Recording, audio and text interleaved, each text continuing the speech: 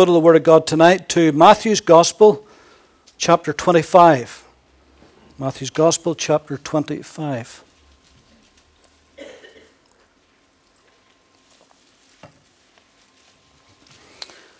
We want to read from verse 14, which says the parable of the talents. And Jesus speaking said, "For the kingdom of heaven is like a man traveling to a far country. He called his own servants and delivered his goods to them. And to one he gave 5 talents, to another 2, to another 1, each according to his own ability. And immediately he went on a journey. Then he who had received the 5 talents went and traded with them and made another 5 talents. And likewise he who had received 2 gained 2 more also. But he who had received 1 went and dug in the ground and hid his Lord's money. And after a long time, the Lord of those servants came and settled accounts with them.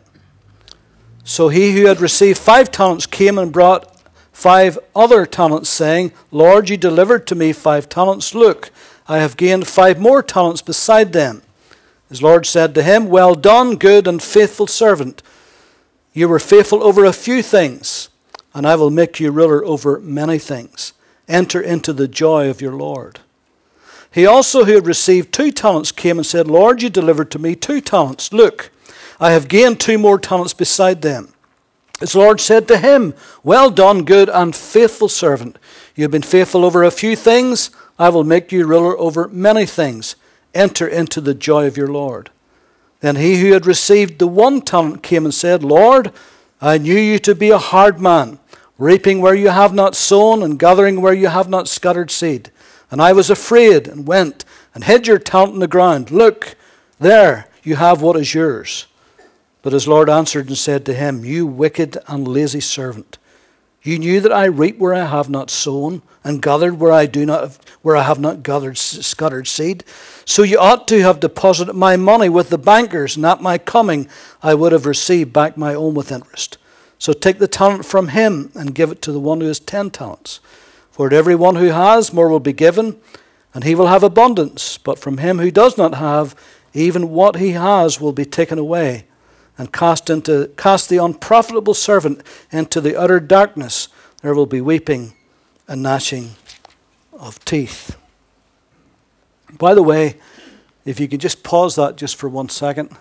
I just meant to say that my wife's here with me tonight. She wasn't here this. All right. The parable of the talents. There's a story of 2 camels, an old camel and a young camel. They were standing talking one day. The young camel said to the old camel, he said, Why is it that we have a big hump? And the old camel says, Well, that hump helps us whenever we have to travel over long journeys in the desert sands. And that stores up our fat so that we can last for the long journey. The young camel thought for a moment or two. He said, Well, why have we big feet? The old camel says, Well, our big feet help us when we go on those long journeys in the desert sands because they don't sink into the sand and they're big and broad and we're able to walk great. He thought a moment more and he said, Why have we big eyelashes? Oh, he says, that's easy, those big eyelashes of ours. He says, that's when the desert storms come, he says. And he says, we close our eyes as we walk with our big feet and our hump. And he says, the sand doesn't get into our eyes. So he stopped a moment or two and the old camel said to him, Any more questions? He says, I have just one. He says, if that is the case, why are we in this zoo?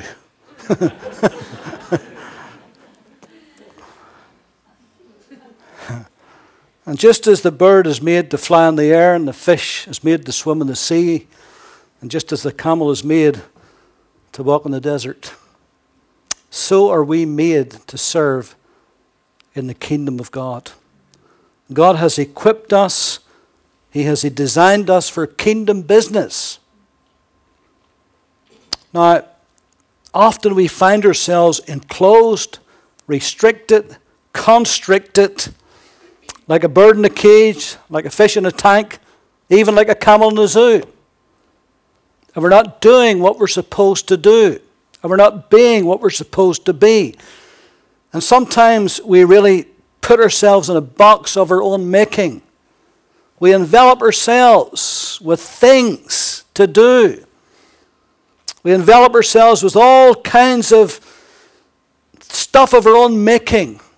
And the end result is we don't really do what God wants us and has called us to do. And we forget the reason why we've got a big hump and big feet and big eyelashes in the first place.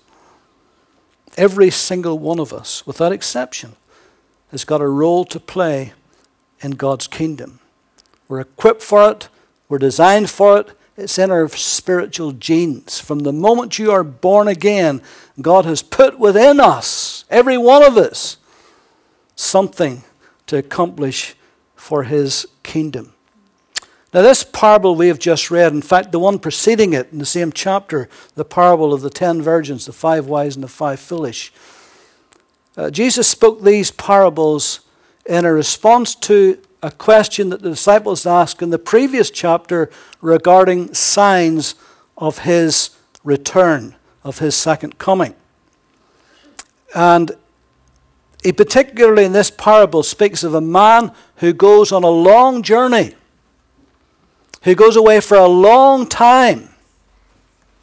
Now, know that the disciples were anxious about how soon Jesus was coming back. In fact, there's a kind of a parallel parable in Luke 19.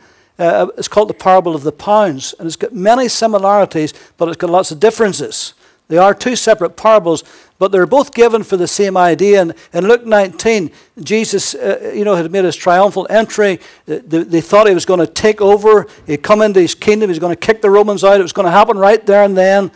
And he had to show them in a parable, no, that's not going to happen right now. In fact, he was going to go away for a long time before he would return again. And he has been away for a long time. He's been away 2,000 years. But he is returning, thank God. And so, in this particular parable here we've just read, this man's going away for a long time, but he is coming back. And in the meantime, he gives his various servants, talents to use and to trade with, so that when he comes back, that they will have worked and used and traded with the talents, and they can give him back with interest. And so, behind the scenes of this, really, what it's talking about is Christ is gone, He is coming back, and meantime, we've got to be good stewards of all that He has given to us, and we've got to work for Him, we've got to serve Him, because He is coming back, and He is coming back soon. And so this parable is speaking about stewardship within God's kingdom. And you and I tonight are the stewards. And God has given us talents. Now, what does stewardship speak of? Well, first of all, it speaks of privilege. It speaks of privilege. This man gave these men a privilege. He entrusted them with a lot while he was away. Now, whom God trusts, He entrusts. God trusts us. In fact, God has no one else to do kingdom business on earth except us. He's not going to send angels to do it. Human beings, ordinary 5/8 people just like you and me tonight. That's who God is going to use. He trusts us to do it, and because He trusts us to do it, He entrusts us with talents, with gifts. In this case, actually, it is with money. 2 Peter 1:3, Peter says, He has given unto us all things that pertain unto life and godliness. Ephesians 2, Paul speaks about the exceeding riches of His grace. Ephesians 3, the unsearchable riches of Christ. And Romans 12:3, to each of us He's given the measure of faith. And He's given the fruit of the Spirit, and He's given gifts of His Spirit. He has loaded us with talents, as it were, to be traded in His kingdom. Now, the word talent here denotes a considerable sum. A talent is 6,000 denarii. A denarii was 1 day's wage for a laboring man in Jesus' day. So this is a lot. 1 talent. Even the guy who just got the 1 talent, this was equal, listen to it, to 19 years' wages. Can you imagine that? And Jesus uses this phenomenal sum to get home to us that what he has entrusted us with is great. It's a lot, much more than perhaps you're imagining that you've got. By the way, that means the man with the 5 talents, he's got equal to 38 years. Sorry, the man with the 2 talents has got 38 years. The man with the 5 talents is equal to 95 years' wages. That's how do you like somebody to give you 95 years' wages? Wouldn't that be wonderful? Eh? You listening, Clifford? I could retire boy early, couldn't I? That's a lot, isn't it? Oh, by the way, this has nothing to do with what I'm speaking about, but just while we're talking about this, all right, to take a little aside just for a moment, all right, can you pause that thought there? If your boss, if you ever go to your boss for a raise, all right, John, are you listening? All right. You say, well, I'll not be hard on you. Just give me a penny today and double that penny tomorrow and then double that the next day. In fact, just double that penny for 30 days and I'll be satisfied. I'll be happy. Your boss would be a big fool if he did it. You go home and you start counting that up in a calculator, you'll be a multi-millionaire at the end of the month, by the way. You don't believe me? All right, try that when you go home. Now, switch that off, all right? Because some of you's got your calculators out already there. You got your iPhones out and you're working that out already. All right. And so, that's what it denotes. But W.E. Vine, who was a Greek scholar, said an interesting thing. He said that the word that's used for talent here is the same word, the same root word, where we get the word for talent that we use. Now, when we think of talent, we're not thinking of money. Sure, we're not. We're thinking of abilities. We're thinking of gifts. We're thinking of what we can do physically and mentally and emotionally and everything. That's what we're thinking of. But Vine says it actually comes from the same word.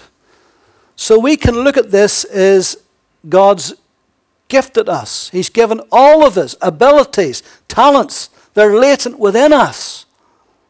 And that's what he wants us to use. And we're privileged to have them, by the way. And oftentimes we don't really know how much we have got. But he has given to all of us. Now, all of us has got different abilities. We'll come to that in a moment. And so the first thing about stewardship is privilege. Second thing is responsibility. In verse 14 and 15, he called his own servants. We belong to him. That gives us not just a privilege, but a great responsibility. We are not our own. We cannot do with our lives what we want all the time. We've got to do what he wants. Now, he's gracious, and often he'll give you the desires of your heart. But we've got to put him first. And we've got to say, Lord, my life is yours from this point on. Whatever you want, that's what I want. That's what I'm going to do. This is why Paul says in 1 Corinthians 6, do you not know that your body is the temple of the Holy Spirit who is in you, whom you have from God, and you are not your own, for you were bought with a price. Therefore glorify God in your body and in your spirit, which are God's. So here we are tonight, body and spirit, and it belongs to God. So we can't just do whatever we want with it. We've got to do what God wants. And this is responsibility. Notice here in the parable, he gave to one 5 talents, he gave to another 2 talents, and then one got 1 talent. And it says in Matthew 25, verse 15, to each according to his own ability. Now, this is God just being absolutely fair. Each according to his own ability. Their ability matched their responsibility. To the one he knew these servants, and to the one he gave the 5 talents, he reckoned he had more ability. so he gave more responsibility. And God will give us responsibility commensurate to our ability. He knows what each of us is capable of. He made us. He has given us gifts. Listen, every man on earth has got God-given gifts. This is what Calvin called common grace. In other words, everybody can do something. And God can take those gifts that he gives to every man that he's given you from the day you were born, and he can use them for his glory. Or he can give you spiritual gifts that you never had before. So God gives us according to our ability. What he thinks we can handle, that's what he gives. He's not going to give us more than we can handle. But he gives us according to our own ability. In Romans chapter 12,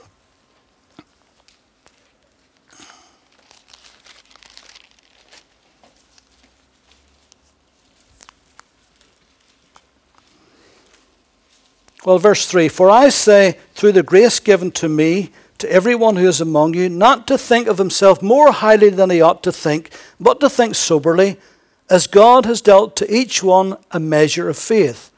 For we have many members in one body, but all the members do not have the same function. So we, being many, are one body in Christ, and individually members one of another. Having then gifts differing according to the grace that is given to us, let us use them." Notice that again. Having then gifts differing according to the grace that is given to us, let us use them. And then it goes on to say what they are.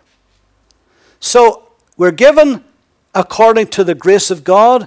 We're giving according to our ability. God puts us in positions where he knows we can handle it. Now, we may think we can handle it. We may actually protest and say, God, I can't do this. If he asks us to do it, it's because he knows we can do it. Because he knows the level of our abilities. And so he knew what each servant was capable of. And so in a sense, I suppose their amounts, even though they were different, but in a sense they were equal. He's only asking them to deal with what they've got. He's not asking the one with the one talent. He's not asking him because he knows he hasn't got the ability to command with the 5 talents. He just says, work with the one you've got. You've got 5, you work with that. You've got 2, you work with that. You do the best with the 5, do the best with the 2, do the best with the 1, and I'll be satisfied. That's all we've got to do. Don't look at the one with the 5 and say, well, I'll never match up to that. You're not supposed to. You haven't got that ability. You're not equipped that way. You look and say, well, what can I do? Oh, poor me, I've only got 1 talent. Boo-hoo. Use that 1 talent. That's all you got to do. If you use the 1 talent God's given you, it'll just be the same to the master as the one with the 5 used his. Be no different in his sight. So be encouraged tonight. Use that talent. Luke 19, in the parable of the pounds, that similar type parable, the man who went away says, occupy until I come. In other words, take your opportunities. Use your advantages. Be constructive. Do something that has eternity in it. Do something. Be responsible. Know that it's for God's glory. When you do something knowing it's for God's glory, it doesn't matter how small it is, it's important to do it. I'll come to something a little bit later which I think is important for us to understand as well. Now, profitability. Profitability. God expects a return on his investment. He wants increase. He wants fruit. He wants his work to prosper. But it's going to take hard work, and it's going to take faith, and it's going to take diligence. Somebody said the only time success comes before work is in the dictionary. Other than that, you got to work. Somebody else says that the only man got all his work done by Friday was Robinson Crusoe. You got to work hard. You got to be diligent. I think it was Wesley who said, I'm going to work like it all depended on me, and I'm going to pray like it all depends on God. And I think if you can get those 2 things together, I think we'll do a good job. And so here's the 5-talent man. And so while the master's away, he works hard. He's diligent. He does all that he can do. And by the time the master comes back, he's doubled it. He's worked really hard. He's been really diligent. He's doubled it. Here's the man with the 2 talents. He also works hard. He's also diligent. Not as gifted, not with the same ability as the man with the 5, but nonetheless, he does all that he can do with what he's got available to him. And guess what? He doubles his too. But then there's the one with the 1 talent. And he went out and he dug a hole and hid it. One writer commented that this 1-talent man worked and sweated. He dug a hole. He worked and sweated to hide his talent instead of using that same energy to go out and trade with it. It's amazing how hard some people work at finding ways not to do any work in the kingdom of God. It's amazing. It really is. The excuses that people will give for not doing something for the kingdom of God. And so, here's this man. He goes and hides it. And what does he say whenever the master comes back? Let's see what he said.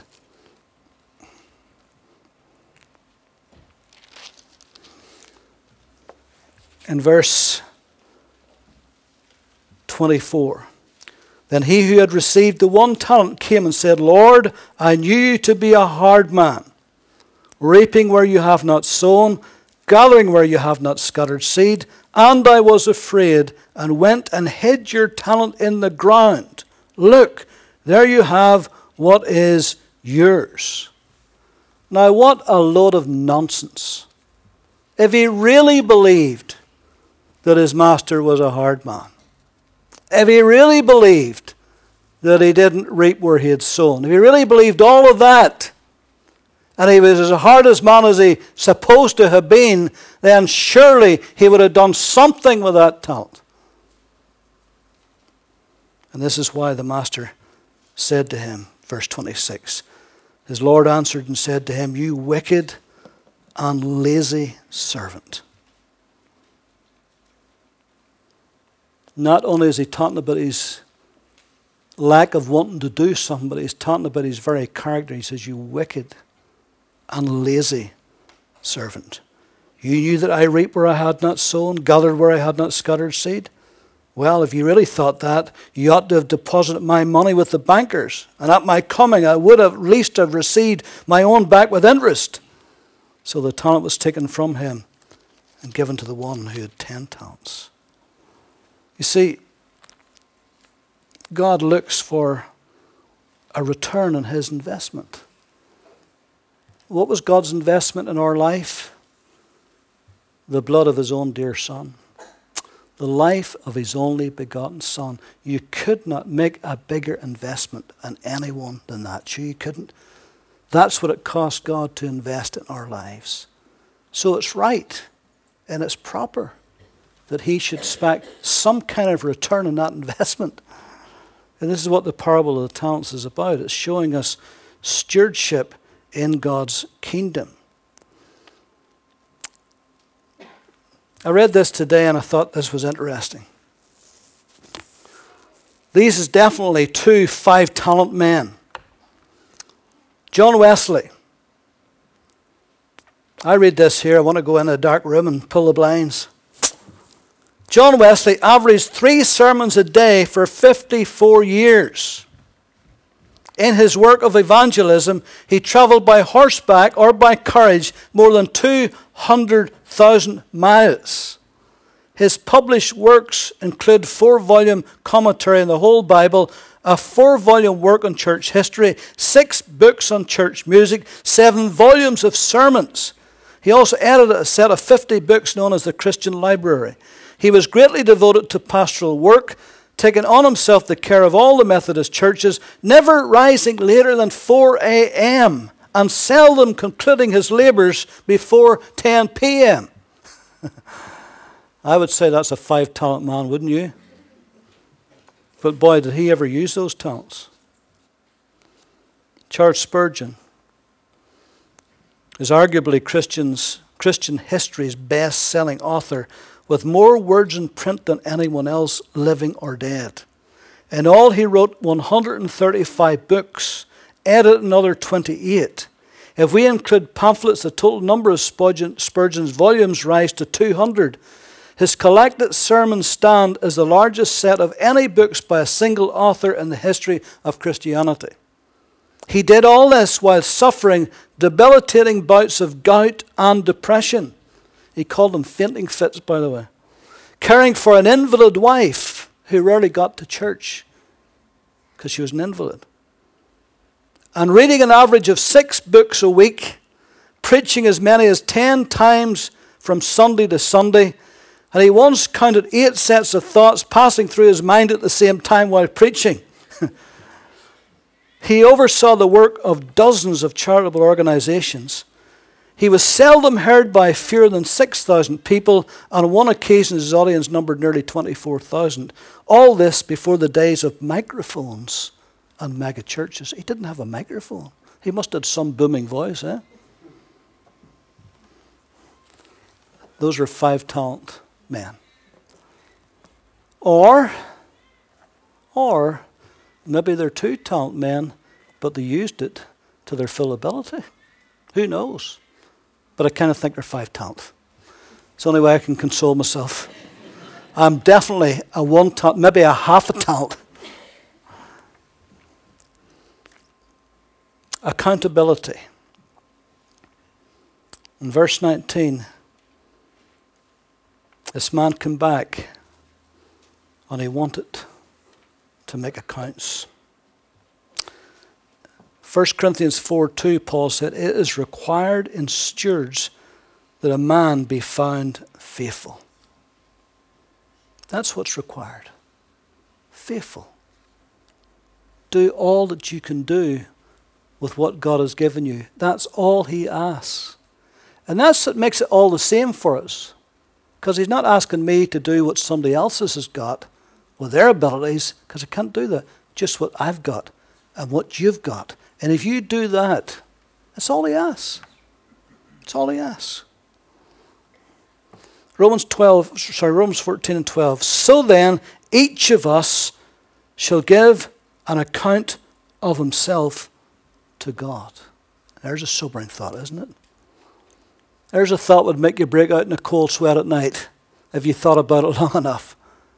That each of us will one day give an account of ourselves to God, and he'll want to know, have you been faithful to do what I ask you to do? That's all. In 1 Corinthians chapter 3, we'll just close in a moment. 1 Corinthians chapter 3.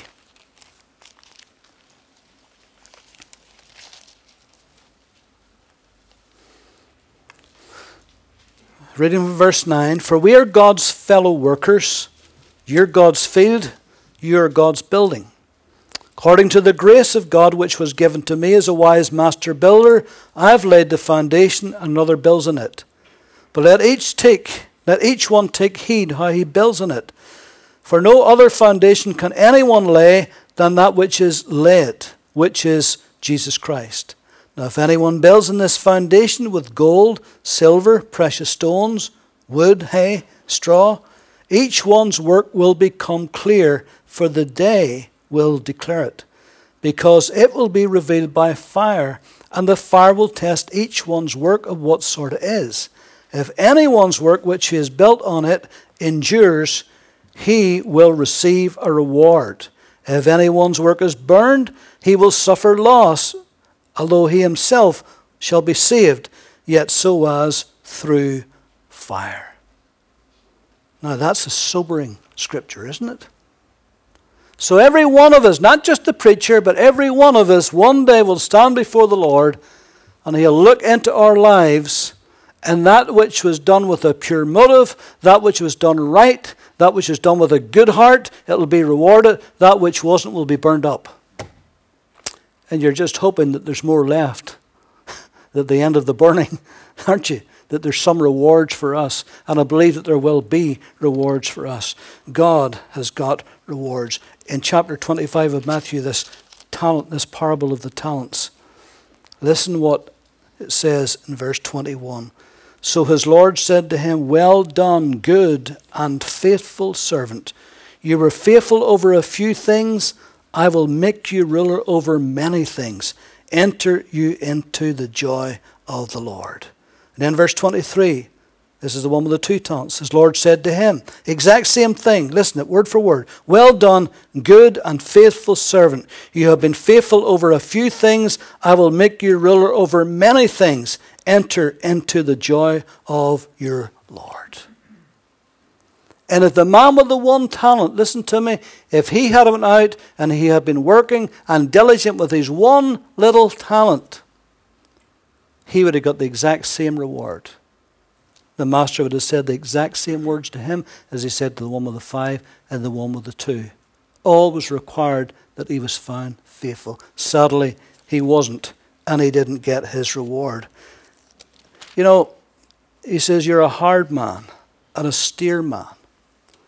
Our opinion of God will certainly shape how we work for his kingdom.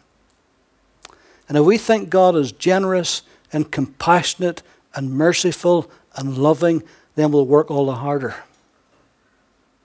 But if we get the idea that God's not for us and God's against us and he's waiting just to bop us over the head every 5 minutes, it'll not be much fun working for him. Sure there won't. But if we take joy in what we're doing and say, Lord, this is a privilege. This is an honor. This is something that you've given me to do in my lifetime. I mean, what could be a greater privilege than that? Sir Christopher Wren was arguably the greatest English architect ever. Among the things that he designed and built was St. Paul's Cathedral. And one day, a newspaper reporter, as it was being built, he stopped by and he saw some workers, and he stopped 3 of them. And he asked the question, he says, tell me, he says, what do you think about this? And the first one said, well, he says, I'm working for 3 shillings a week. The second one says, I put 10 hours every day into this. And he asked the third one says, do you know what? I'm helping Sir Christopher Wren to build the greatest cathedral in Britain. See what a difference the way he looked at it. He was working for 3 shillings a week. He was putting in 10 hours every day. But his vision was, I'm working for Sir Christopher Wren and I'm building the greatest cathedral that's ever been built in Britain. Now you can take the attitude of God, Lord, this is tough, this is hard, I don't know, this is really, and this is only getting this, and I'm only getting, or I'm building the kingdom of God. And I thank you, Lord, for the privilege of calling me to be able to enter into the work and to do it for God's glory. And that makes all the difference to your stewardship.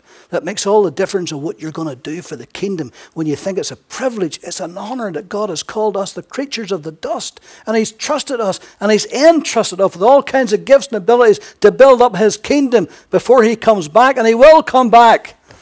And he will personally interview each of us to see what we have done. But if we say, this is a privilege, Lord, this is a wonderful privilege, then we'll do it with a heart and a half, won't we? I mean, we'll just go all out and do it for the kingdom of God. Amen? Let's pray.